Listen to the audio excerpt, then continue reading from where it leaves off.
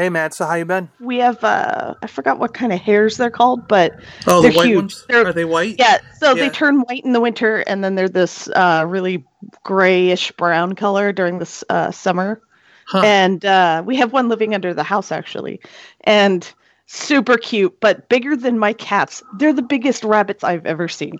Wow. They're so big. They don't have, like, giant red eyes and teeth that have blood dripping off them and all this stuff. That's what my mother asked me. She's like, it's not going to attack you. Well, we all saw Watership Down, that cartoon, damn it. Oh, no, you're right. The murder buddies. Oh, no. We always have this one that's in the front yard right when we're leaving for work, and he looks like a rock. He's so still, and then one eye will open and be like, whoa. Hey, good morning. It's like those octopus underwater that, you know, they're not there and suddenly it swims away and you're like, whoa, I thought that was a rock. Yeah, exactly. I often have to, like, physically look for the rabbits because otherwise I think it's just like this rock outcropping in the, you know, right in front of your house or something. You're like, where'd that rock come from? Yeah. Have you ever been at work and, like, someone who shows up late, you're kind of like, hey, what happened to you? And he's like, oh, a rabbit stole my car. That would be hilarious. It'd be like, oh God, I know how that's all about, man. Yep. I feel for you. I had to throw a rock at one the other day and it turned into a small bunny.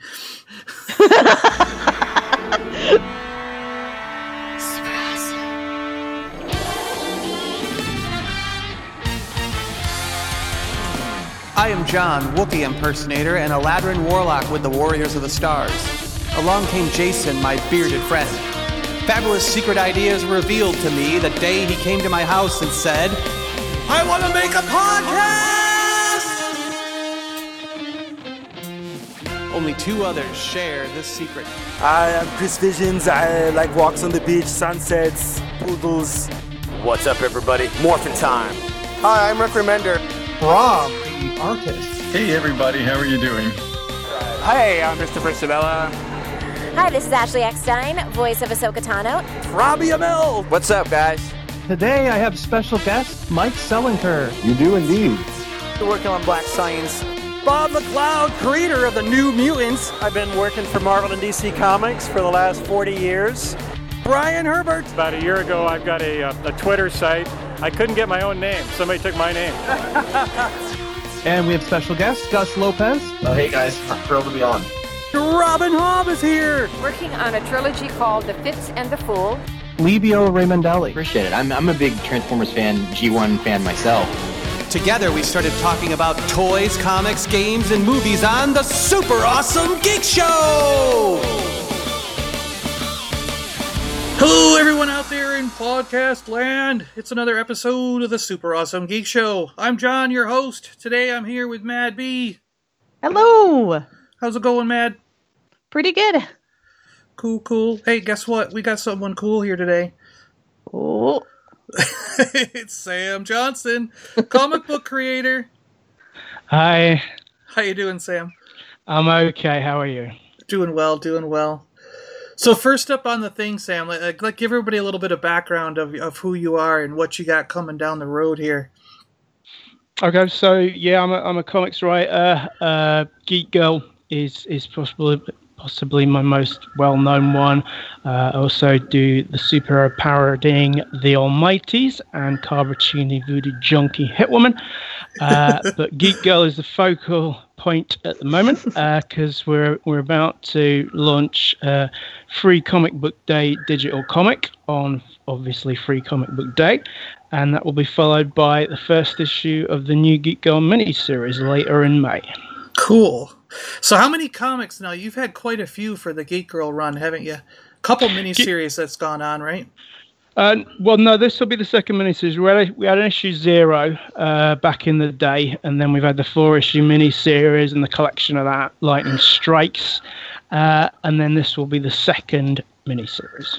Okay, cool. I must have been thinking that Lightning Strikes was, but that's just a compilation. I get you. Yeah, that's the trade paperback. Gotcha. Cool. So where can they find the free comic on Free Comic Book Day? Just go to the Free Comic Book Day Facebook group, and it will be prominently available there. Awesome. So it's a digital release? Yeah. Cool. But the mini series will be print as well as digital. Yeah. Do you use Comixology and all that other stuff? Yeah. It'll all be up. In fact, on Comixology at the moment, they're doing a half price sale on the digital editions of the first one, so you can get them for $1.49. And issue 3, which is a jump-on issue, was a lower price anyway, which is $1.99. So you can get that for 99 cents. That's cool. Awesome. Yeah. So Sam, like, where are you from? Where do you guys operate your comics out of? Well, we're a global operation, John. I'm based in England, in Sheffield, north of England. And Carlos Granda, the artist, is in Colombia. And then we've got Chunlin Zhao, the colorist, who's in China. And Paul McLaren, the letterer, who's in Scotland. So we're all over the place. That's awesome. Yeah, so you got to have a lot of meetings online, right? Well, it wouldn't be possible without the joys of the internet, no doubt. That's one thing that I think is really cool about this age is that, like, if it used to be that if you were writing something really good and you needed an artist, you had to find someone locally. There wasn't any other option. Yeah. Whereas now you could just put it out there, and like you said, you're in England, you found an artist in Colombia, right? Yeah, and like the Almighties, the artist on that is Argentina. So yeah, this is the age we're in. What a time to be alive. You know what's really interesting, though, is I see an awful lot of really great comic book artists coming out of that region of the world. You know, Colombia, Argentina. Yes. You know, it's just like, why are there so many phenomenal artists down there? I don't know. Maybe it's something they're putting in the water. Well, heck, they started over there with all those Nazca lines, right? Those guys with our artistry in their blood. Yeah. But yeah, I mean, Carlos is great. It took a long time to find. Issue 0 was done by another artist who was kind of doing it just as a sort of experimental thing, because she normally does more slice of life and manga type stuff. So that worked for issue 0 because it was about, to explain for those not familiar with Geek Girl. Geek Girl is Ruby K, a hot popular college chick that lands a pair of super tech glasses that give her flight and super strength, but there's a glitch in them that messes with her brain. The initial impact of this is making her super klutzy, causing her to knock drinks over her too cool for school friends and alienating her clique, with the exception of Summer, who's her best friend, who is into superheroes because her dad's like a comic geek, and she's the one that actually pushes Ruby into using her powers as in the way that we as comic readers would expect, but not in the way that Ruby might have thought to do herself. So yes, what I was saying was that Sally, the artist on issue 0, that worked fine for setting things up because it was like Ruby's college world.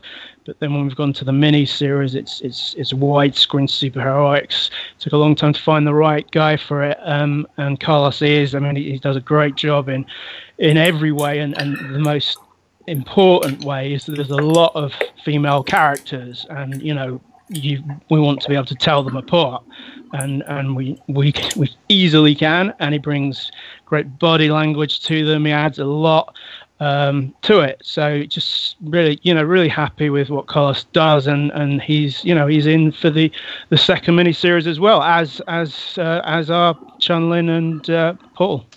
Cool. You know, I really like that aspect. It's something you were hitting on there about the artistry matching the story that's being told, in a sense.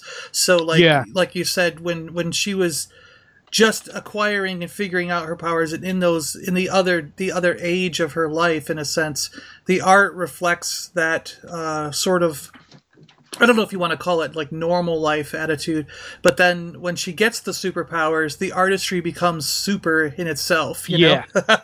Yeah. No, it's good because it's something you can.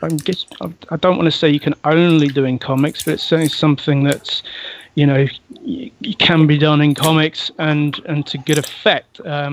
Another example of it in the Almighties. We had 3 artists. It was sort of broken up into chapters in the Almighty's one, and we had 3 artists working on it, and we played to their strengths. So in the it was sort of 3 separate missions. The one that was more sort of cartoony, comedic, we've picked the right guy for that. And then when it was more big scale superheroics, Daniel White on that did the good job, and then Eleonora Cortazar, who's the main Almighty's artist, again brings good personality to the characters. Interesting. Matt, you got any questions for him about Geek Girl? I don't think I'm familiar. When did Geek Girl first come out? Well, the Geek Girl Zero was a long time ago, but the mini series it launched November 16, and then the collection came out last August. Nice. I am definitely going to check it out now. Yeah, well, if you go to the website geekgirlcomics.com, there's like a mailing list you can join up, and you get a free digital comic with the first 11 pages of Geek Girl 1. So that's a good and easy way to check it out. Yeah, it's a good read. I really enjoyed it. Yeah, I mean, I love it. I'm really pleased with what we're putting together with the second miniseries. I mean, the artwork for issue 2 is almost done, and what we're doing with it is, because what happens at the end of Geek Girl Series 1 is Geek Girl has got into this big showdown with Lightning Storm, who was a villainess trying to take over the city.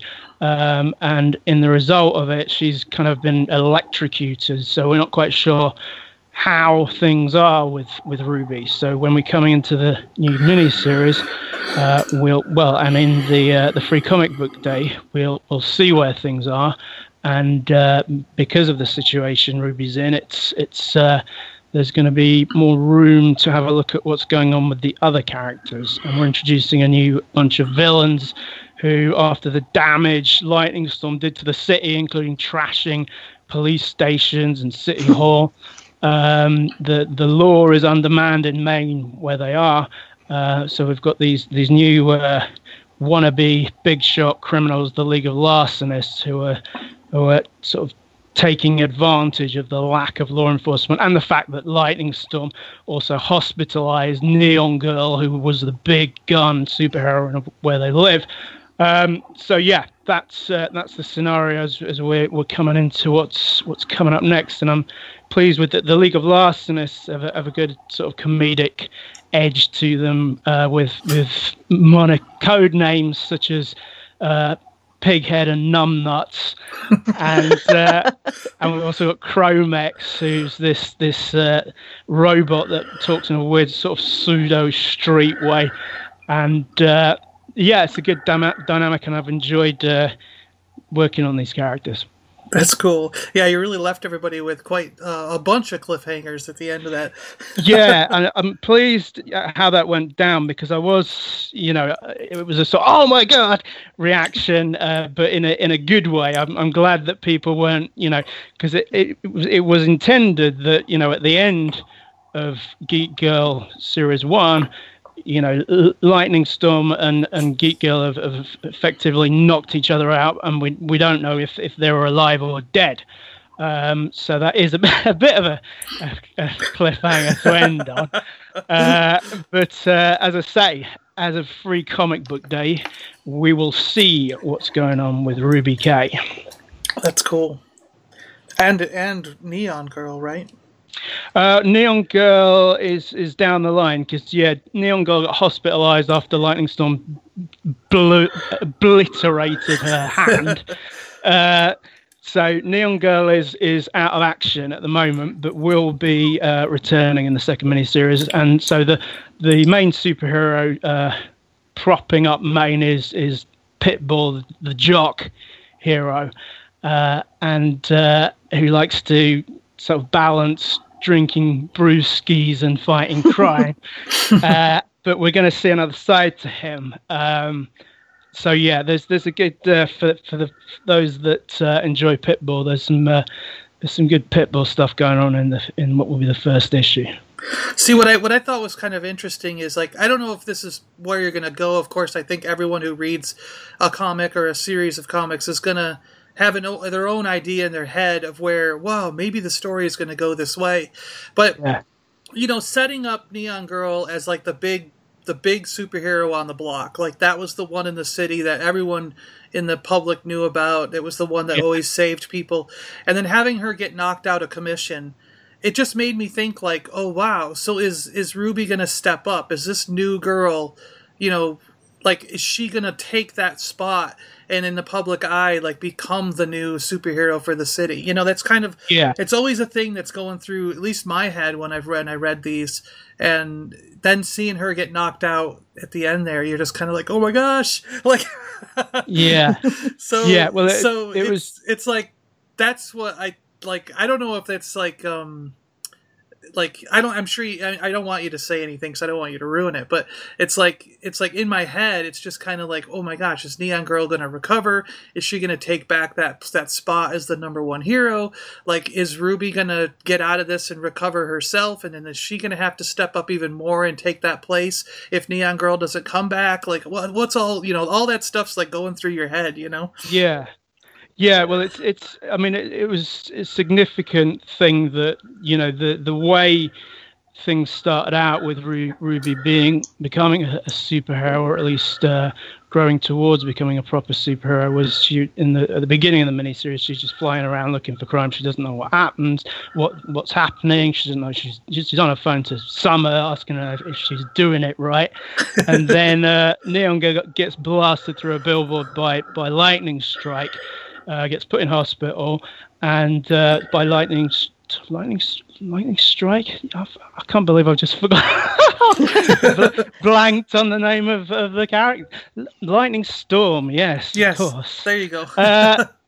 Yeah, that was weird. Anyway, so blasted through the billboard, put in hospital, and Neon Girl kind of makes Ruby promise to take her down. So that's how Ruby K gets into the situation. So Neon Girl in the course of the first series gets out of hospital and then gets put back into it again by old lightning. So it's one thing I like about it is you can't predict where it's going to go. I guarantee you, what's basically in the Free Comic Book Day book, Whatever Happened to Ruby K, after there's material in it from the first series, there's material in it from the second, and then after that there's like an ad for the first issue and the reveal of what to expect in that. And I guarantee you will not see what's coming. Wow. So Sam, I got to ask some background here. So I'm not sure, this, for all you guys listening out there, this is the second time Sam has been on. And I really appreciate you coming back. This is pretty cool. But I don't know if I asked the last time, like, what is your background with comics? Like, when did you get into them as a child or whatever? Well, I read comics as a kid, kind of moved away from them in my teenage years. And then I was in a Virgin Megastore where they had like a comics section. And I just happened to notice the New Mutants where Rob Liefeld came into it and introduced the characters that have now become the potential big hits of the summer, Cable and Deadpool.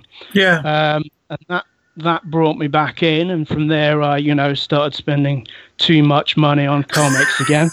Now massive stacks that are unread, but plenty that are read as well. So that's what got me into them. And sometime in that sort of period was when I was deciding because this is some time ago now, when I was deciding what I was wanting to do, which I knew I was going to be writing, and Image Comics were running a couple of talent searches where you'd submit like pictures for one shot starring their characters, and so I did that, and then I entered some other talent searches, and one run by Wizard Comics magazine, which I came joint second in, and another one that I placed in, and this had me hooked by this point. So it was like, right, this is what I'm doing. I'm writing comics. Cool. What was so like? I mean, of course you've got the New Mutants, and then Deadpool and Cable, and you got it probably went into X-Force, right? But what other things like really influenced you when you were in that period when you were reading those comics? It wasn't so much that period. Doom Patrol by Grant Morrison's run on Doom Patrol. I always cited my biggest influence, which is totally out there.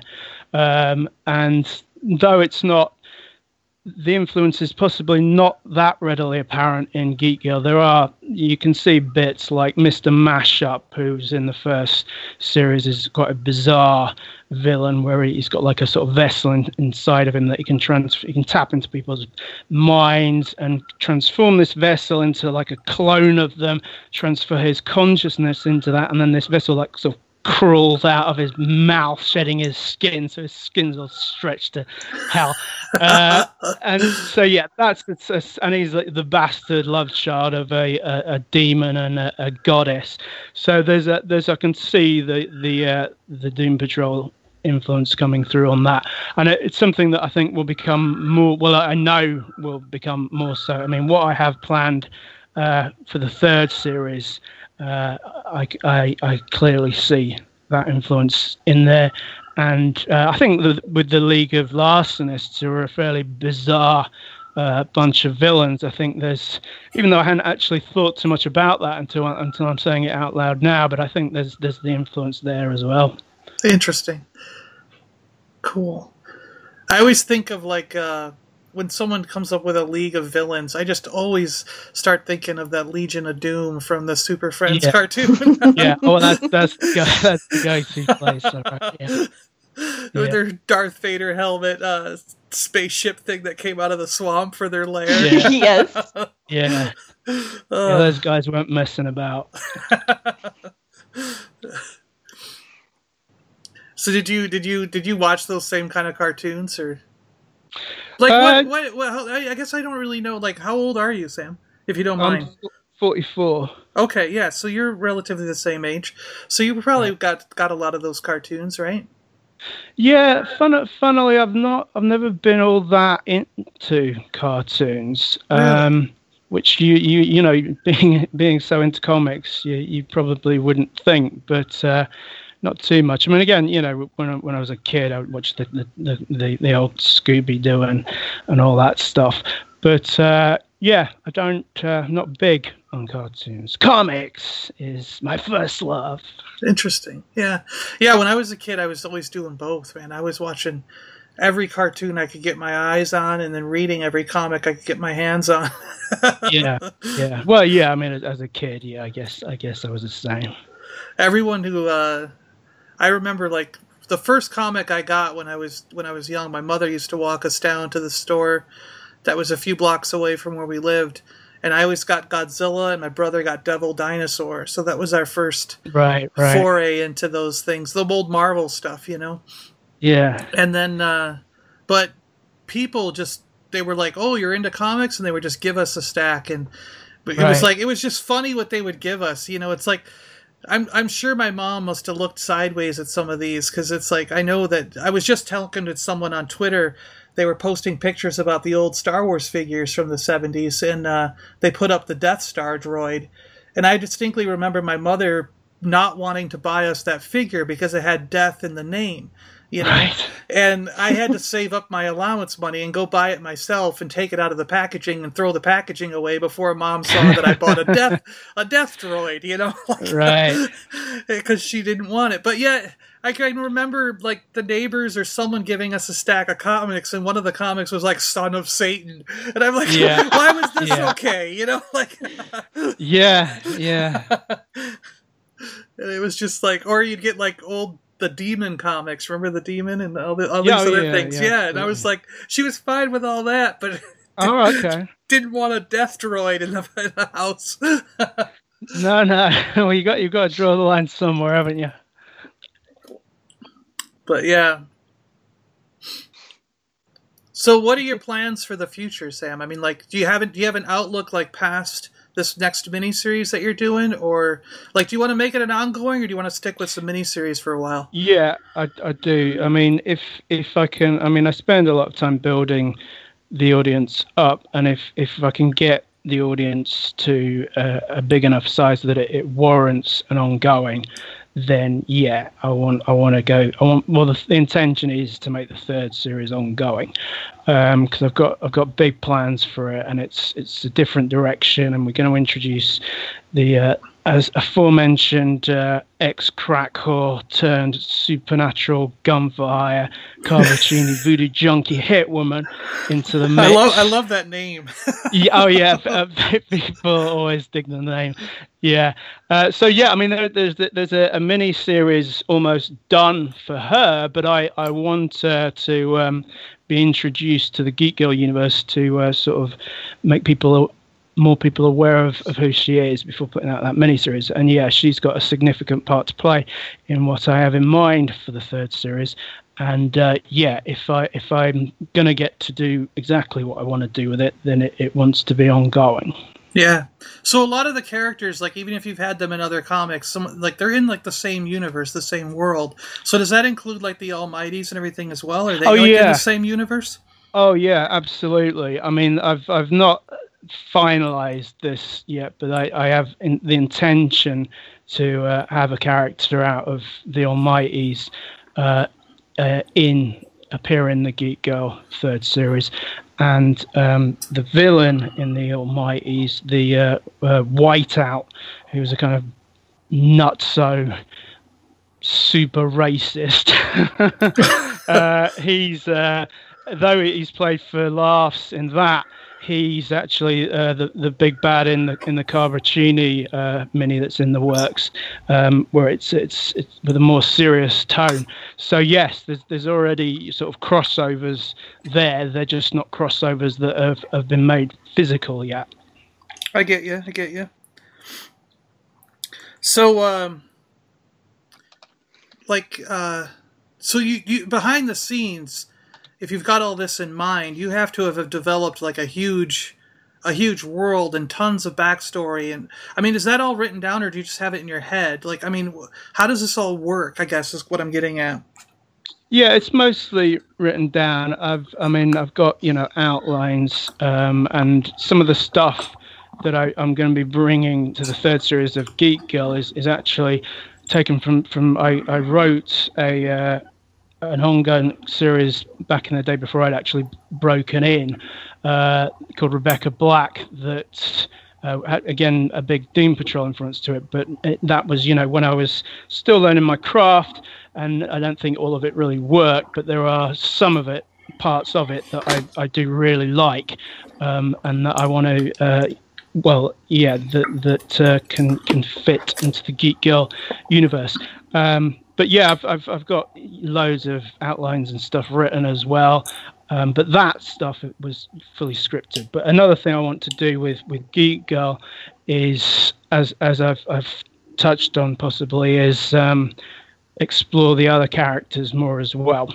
Like the first mini-series, we had Summer's nice, Summer's her friend. Most of the other girls are just bitches. But the thing with them is they're like, as I say, the quote unquote cool kids. So when Ruby was acting like a klutz and all she was doing with her power was accidentally knocking drinks over their expensive dresses, they weren't too impressed. But now, after the first miniseries, Ruby has saved the frickin' city. So maybe she's a little more cool in their eyes now, and maybe they're not going to want to ostracize her, and maybe they're going to want to suck up to her and be friends again. So we'll see another side of them, although they are still, basic bitches. But also Karen Carpenter, who's like the arch, the acid tongue one of them. I've got a thing in mind with her where we get to see more that there's more to her than meets the eye, and also to understand why she is the dreadful person that she is. So yeah, I'm very invested in the whole universe, and I like the feel of it that Geek Girl sort of came into what is effectively a universe that already existed and had its established superheroes in Pitbull and Neon Girl, and also Summer is a huge part of it, and we're going to be seeing more of her. Yeah. Well, well, one thing I was thinking when you were talking there was, I was like, you've almost got like this comic version of Mean Girls there. But oh yeah, yeah, absolutely. That's if you want a sort of high concept for it, it's kind of Mean Girls meets superheroes. Yeah, but I also was thinking, like, I really like the idea that your universe, like you said, it's already set up when these characters that you're following in the book sort of come into it. And yeah. I think that makes for, number one, it makes for really great storytelling, and then it makes a believable world that your characters are inhabiting, Yeah. And I think as well, like we touched on with the whole Lightning Storm versus Geek Girl thing in lieu of Neon Girl, as I say, it's because you've seen Lightning Storm take out Neon Girl, you get a much greater sense of how powerful this person is and what Ruby is up against than you would if all that had happened were Ruby fought Lightning Storm. Yeah, exactly. Because you actually feel that sense of dread that you can imagine imagine the character is feeling, because you as the reader know all this going into that, but it's like now you realize that the character itself of Ruby has to realize that also, and that she's taking on a task that is far grander than what she probably is and might think she's capable of, Yeah, I mean, when because we build to the climax in issue 4 of the first series, where she's taking on Lightning Storm, and it's she's scared when she's doing that, which again I think is one of the sort of things I like about the book, is it's not sort of stern-jawed, nothing phases them. This Ruby is not a typical heroine, and yeah, she's when she's got taking on this big bad, she's not feeling too good about it. Yeah, but it's like at the same time, it's one of those things that I think all great characters have to face. They've got to conquer their fear and step up and just do what they think is right. Yeah, well, absolutely. And this is the thing, the kind of the making of the character, or her character. Going from being a kind of an it girl that was just after herself to being put into this position where she's tasked with taking down Lightning Storm, but by the end of it, it's kind of, if she doesn't, people are going to die, so she's doing it. Yeah. Well, and like I was going to say too about like all those notes and all that stuff, it's like going back to that, for real quick, I just think that, like, I could imagine seeing your place and where you work and where you have all this and realizing, I think with most creations that are done really well, and most universes and story setups and everything that are done really well, there's 10 or 20 times the amount of material either written down or in the creator's head than what you actually see in the final product, Yeah, and I mean as well, I spend a lot of time like fine tuning the script. I mean even after it's been lettered, and I can see when you've got you're reading it slightly differently when you've got the letters actually on there versus before they're on there. I'm looking at the script and I'm looking at the art at the same time, and we've like, because Paul is lettering. The new issue, we're finishing up lettering the new issue 1 now, and there's still little tweaks I'm making, having done, God knows how many edits of the script. So yeah, I want it, I want it to be right, and it is. I am really, really pleased with how this new one's turned out, and the miniseries as a whole as well. Yeah. So you mean like once you, what you're talking about really is like once you see the artwork, and then once you see the word bubbles and all the places where things are going to go, you might tweak the script or the dialogue or something a little bit, just to make it flow a little better or different? Well, yeah, I mean, there's various things. I mean, the first thing is before I hand the script to the letterer with the artwork, once the artwork's done, I'm going to read it against the script because, the way it's turned out on the page, you're allowing the artist to, and have their own interpretations and to bring things to it. And as I say, Carlos brings a lot of like body language and facial expressions to the characters. So you may find that the line as it was on paper needs tweaking to better suit the artwork. So sure. there's that kind of thing. And then beyond that, as I say, just reading it when it's lettered it just somehow reads differently to when I've got the script and the artwork side by side. So I tweak it at that stage as well. I get you. Interesting. I'm always fascinated by the creative process. Like, Matt, do you find like working in the video game industry that some of that also happens? They're changing the dialogue and the story to fit the art and things. Do you find that also? All the time. Yeah. Or sometimes it's the other way around. Like the writers will come up with something brand new and then they have to go back to the drawing board for the character. Yeah. Does that ever happen to you, Sam? Do you ever read through the comic when it's almost done and go, oh my gosh, I should have thrown this in there. That would be brilliant. And then you have to go back to the artist and say, hey, can we get this page tweaked, or can we add this panel or do this something, whatever? I don't think in terms of redos, no, because the thing with that is, if I've just decided if I've read it and thought, oh, let's do this, that takes me very little time. For him to have wasted his time doing it and having to redo it again, I don't think would be the best thing, really, and especially as it takes a lot longer to draw than it does to write. One thing we did with the Almighties, with the new one, the Almighties Afterbirth, which is referencing DC Rebirth, that, because we were trying to get it into 24 pages, the big fight scene in it, there was just too much going on because it's a team book, whereas in Geek Girl you've not necessarily got that many characters in inverted commas on screen at the time. So we found out there was just too much being crammed in, so we've expanded it by another 4 pages. So that involved a little bit of change to what was already done, but not like finished artwork and getting him to redo it, anything like that. I think that would be too much. But for the most part, it's more changing. If a change is going to be made, it's more changing the dialogue to best fit the art, not the other way around. I get you. Yeah.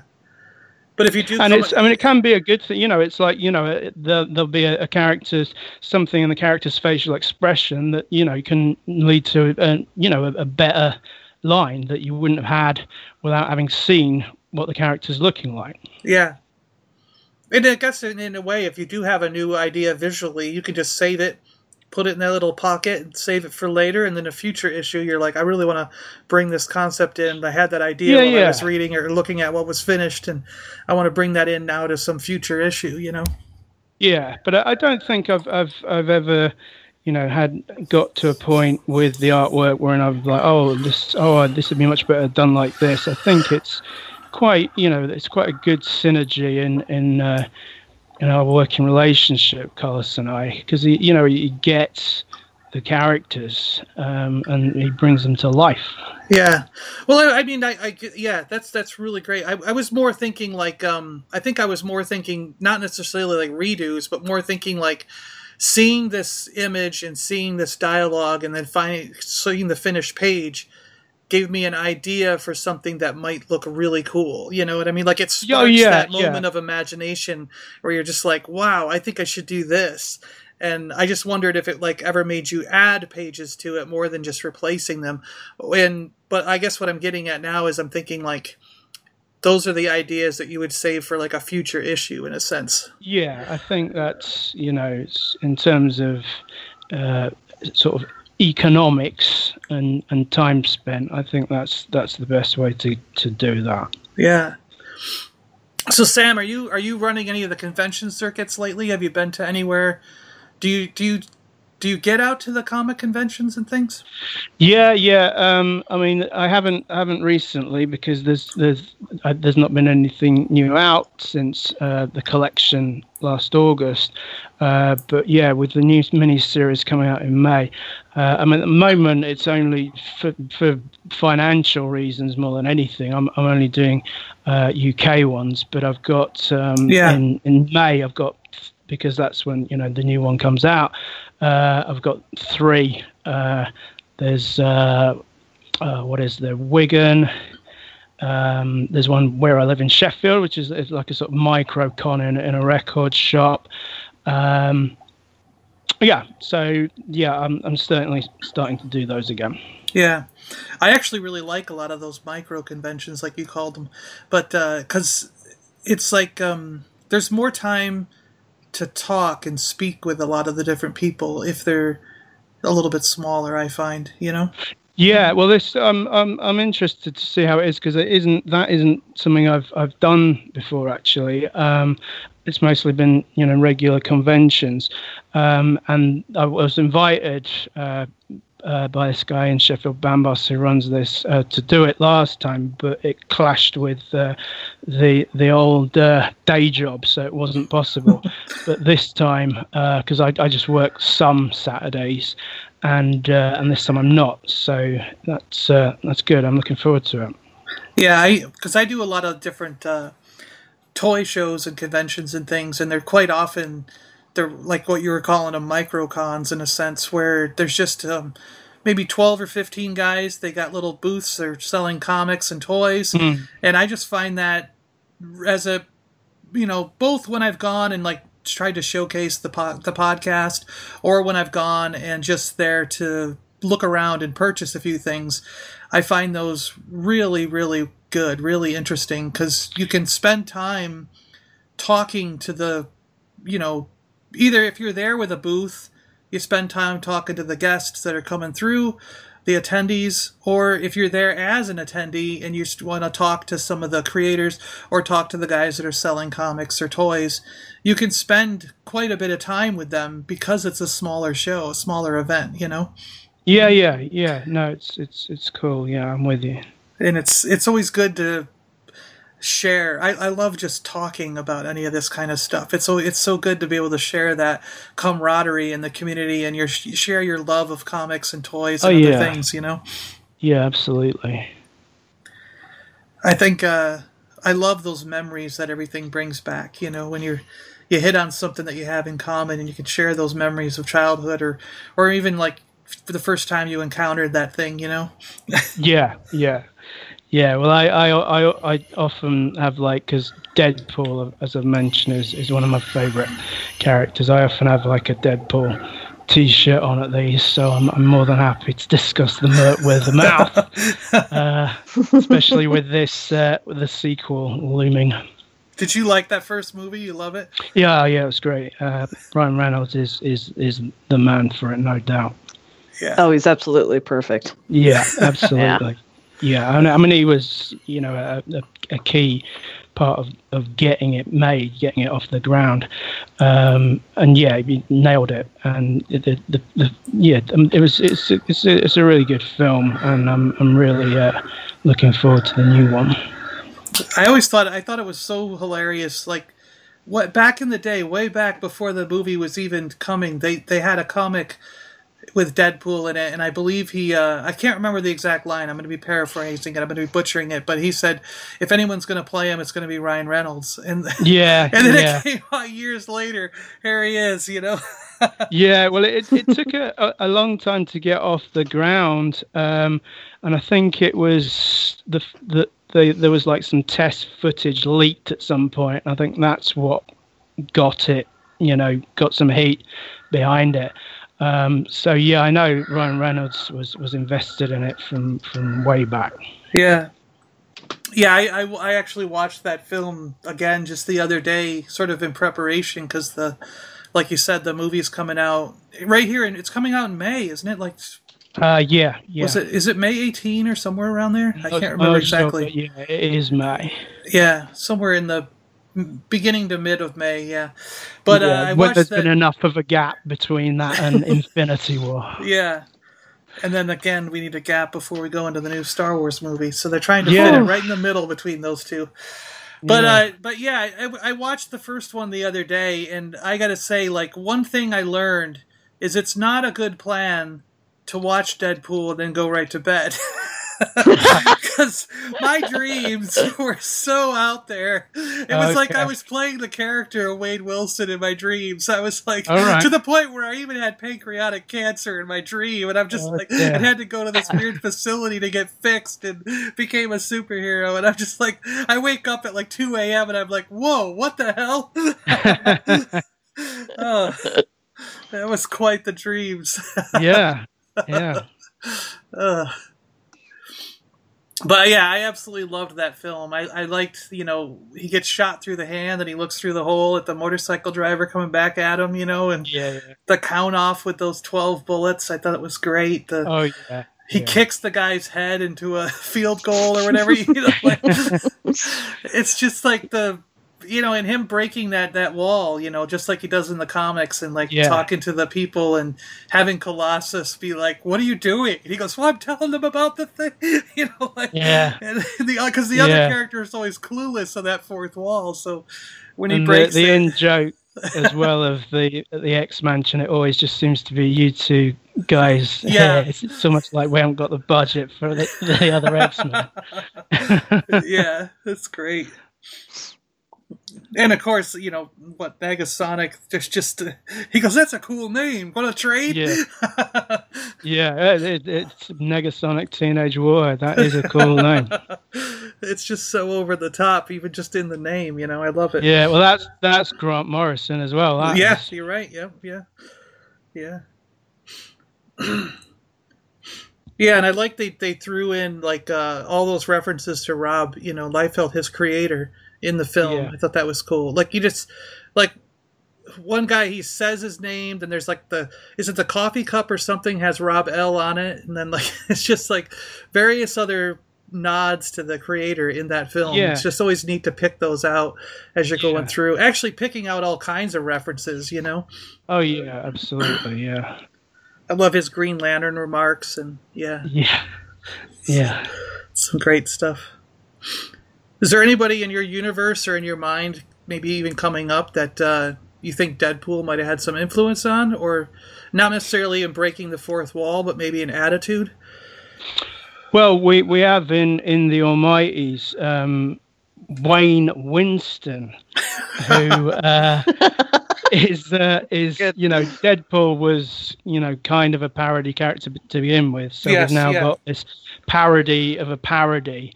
So that character was actually introduced as a new member of the team in the Almighty Zero, and has a much bigger role to play in the new one that's in the works.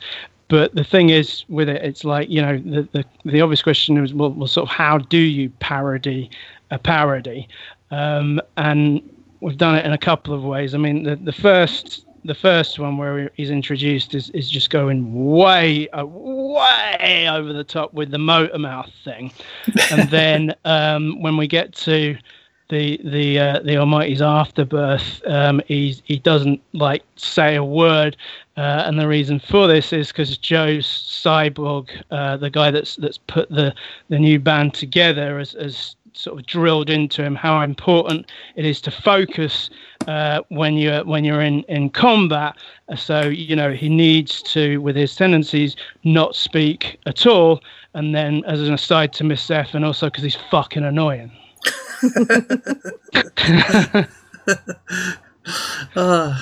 I love the motor mouth stuff. They're always like, "Are you ever going to shut up?"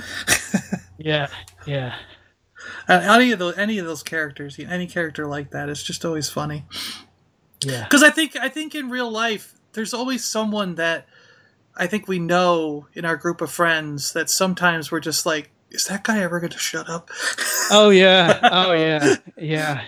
Well, funny you should mention that, because I'll reference my friend from the day job that I was working earlier today, Hasnara, and that's kind of been said, and we're not saying it behind her back. We tell her, and she can take it. But yeah, she talks utter garbage. I'll have to get her to listen to this show. I'm sure she'll really appreciate that.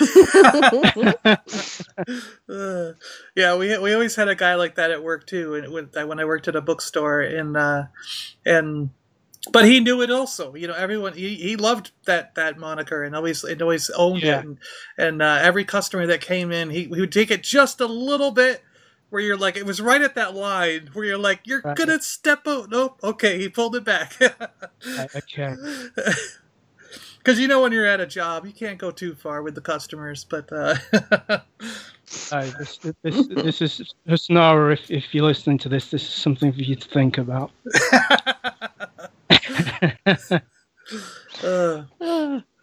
Well, Sam, tell everybody where they can find Geek Girl out right now.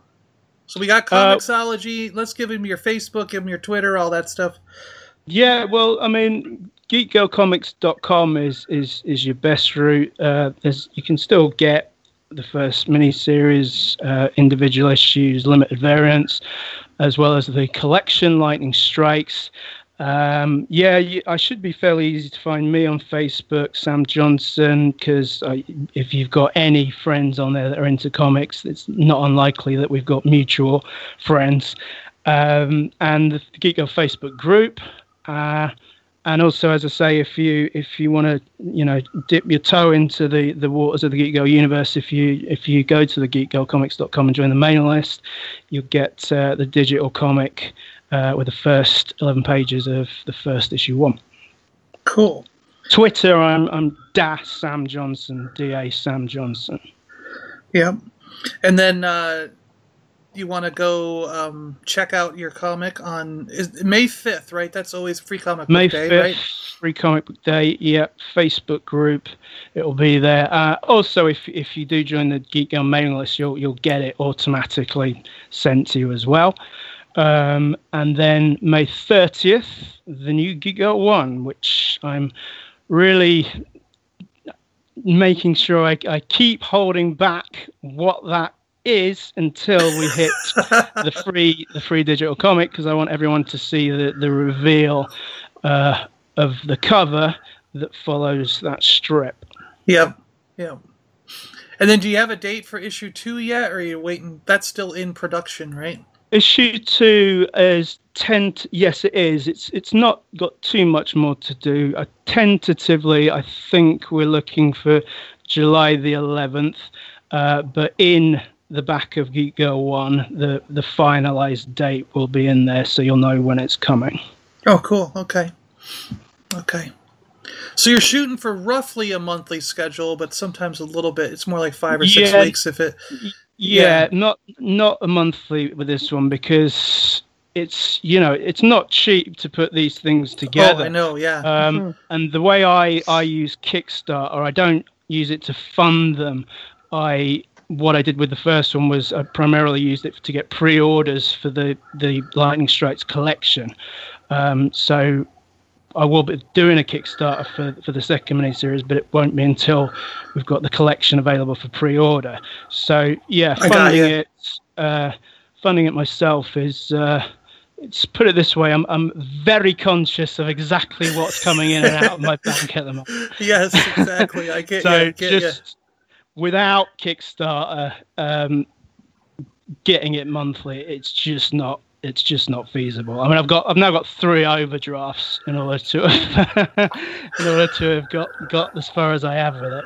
Yeah, well, I think that's the thing with all creative endeavors. You really, I mean, it's just like if you want to do something, you just got to buckle down and do it, and it costs money to do it, and and I think anyone out there can forgive the schedule. You don't need a monthly comic if you're an independent creator like you are.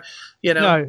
I mean, I think what's important is to not mess about with the schedule. Like, it comes out when it comes out. You don't want to hear, it's been put back a month. Oh, it's been put back another month. Yeah. So that's the way I'm working with it. As I say, when each issue comes out, in the back of it, there'll be a this date for next issue. Yeah. Yeah, I think that's a better way to do it, because like even with some of the you still think they're kind of independent, but they're yet a little bit more mainstream. Like I like Lady Mechanica by Joe Benitez. Yeah. But I can't stand how often it's so late. They'll give you one date, and then they'll give you another date, then they'll give you another date, and you're like, oh my gosh, dude, just just hang on to it and don't tell us until it's done, you know? yeah. I mean, I'm just, in myself, I'm a person that it's important to me to deliver on what I say I'm going to. So it's not an area I'm going to go where we start, it's going to be another 6 months now. Yeah. And plus I keep leaving people on cliffhangers, so it'd be pretty unfair, really. I think almost, if not every issue, certainly at least 3 of the first miniseries end on a cliffhanger. Yeah, they do. Yeah, but I think that's also good writing. It's the way you want to, something that's episodic, like a comic who has got more than one issue. You want to leave each thing. You want to leave it so the reader is like, "Oh my gosh, I got to find out what's happening next." Oh yeah, and that entices them to get that next issue. Yeah, absolutely. And the thing of it as well is as I say, I think what I'm doing with it, it's quite unpredictable. I mean, what I originally had in mind for the second series is far removed from what I've got now, and I am sort of conscious to keep people on their toes with it.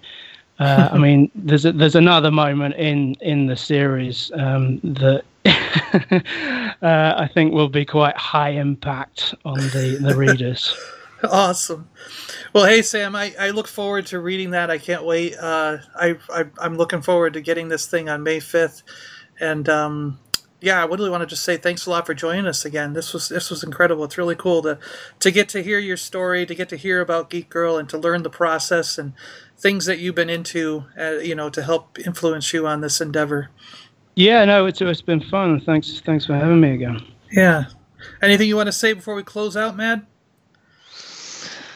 Oh, it's cold. She's up. Sorry, it's warm here. This is pretty much the first day this year where I live in Sheffield where it hasn't been cold. Oh, man. She's up near the Arctic Circle. She lives in Edmonton, Canada. Yeah. Well, it's a little chilly, so I'm like all bundled up with some blankets. So. Well, all right, Sam. Thanks a lot for joining us. Mad, thanks for listening in. Yeah, sorry. It's early morning for me, so I'm just like, whoa, I'm just going to listen. Wait, I'm recording. What am I doing? Well, sometimes you just get wrapped up in the guest. You just want to hear their story, I really do. I'm an absolute terrible co-host.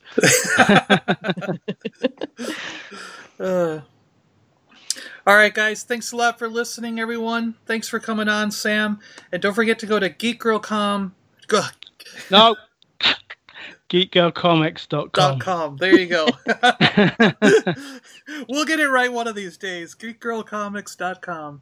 And check out, be sure to check out the Geek Girl free comic on May 5th. And then issue number 1 on May 30th, right? Yep. All right. Well, hey, Sam, thanks a lot. I appreciate it. Thanks, guys. Autobots, roll out! Oh! Hey, you've been listening to the Super Awesome Geek Show podcast. Find us on Twitter at Awesome Geek Show, Instagram and Facebook at Super Awesome Geek Show. And as always, thanks a lot for tagging along. Live long and prosper. May the Force be with you. And we'll see you next time on the Super Awesome Geek Show. Yo, Joe!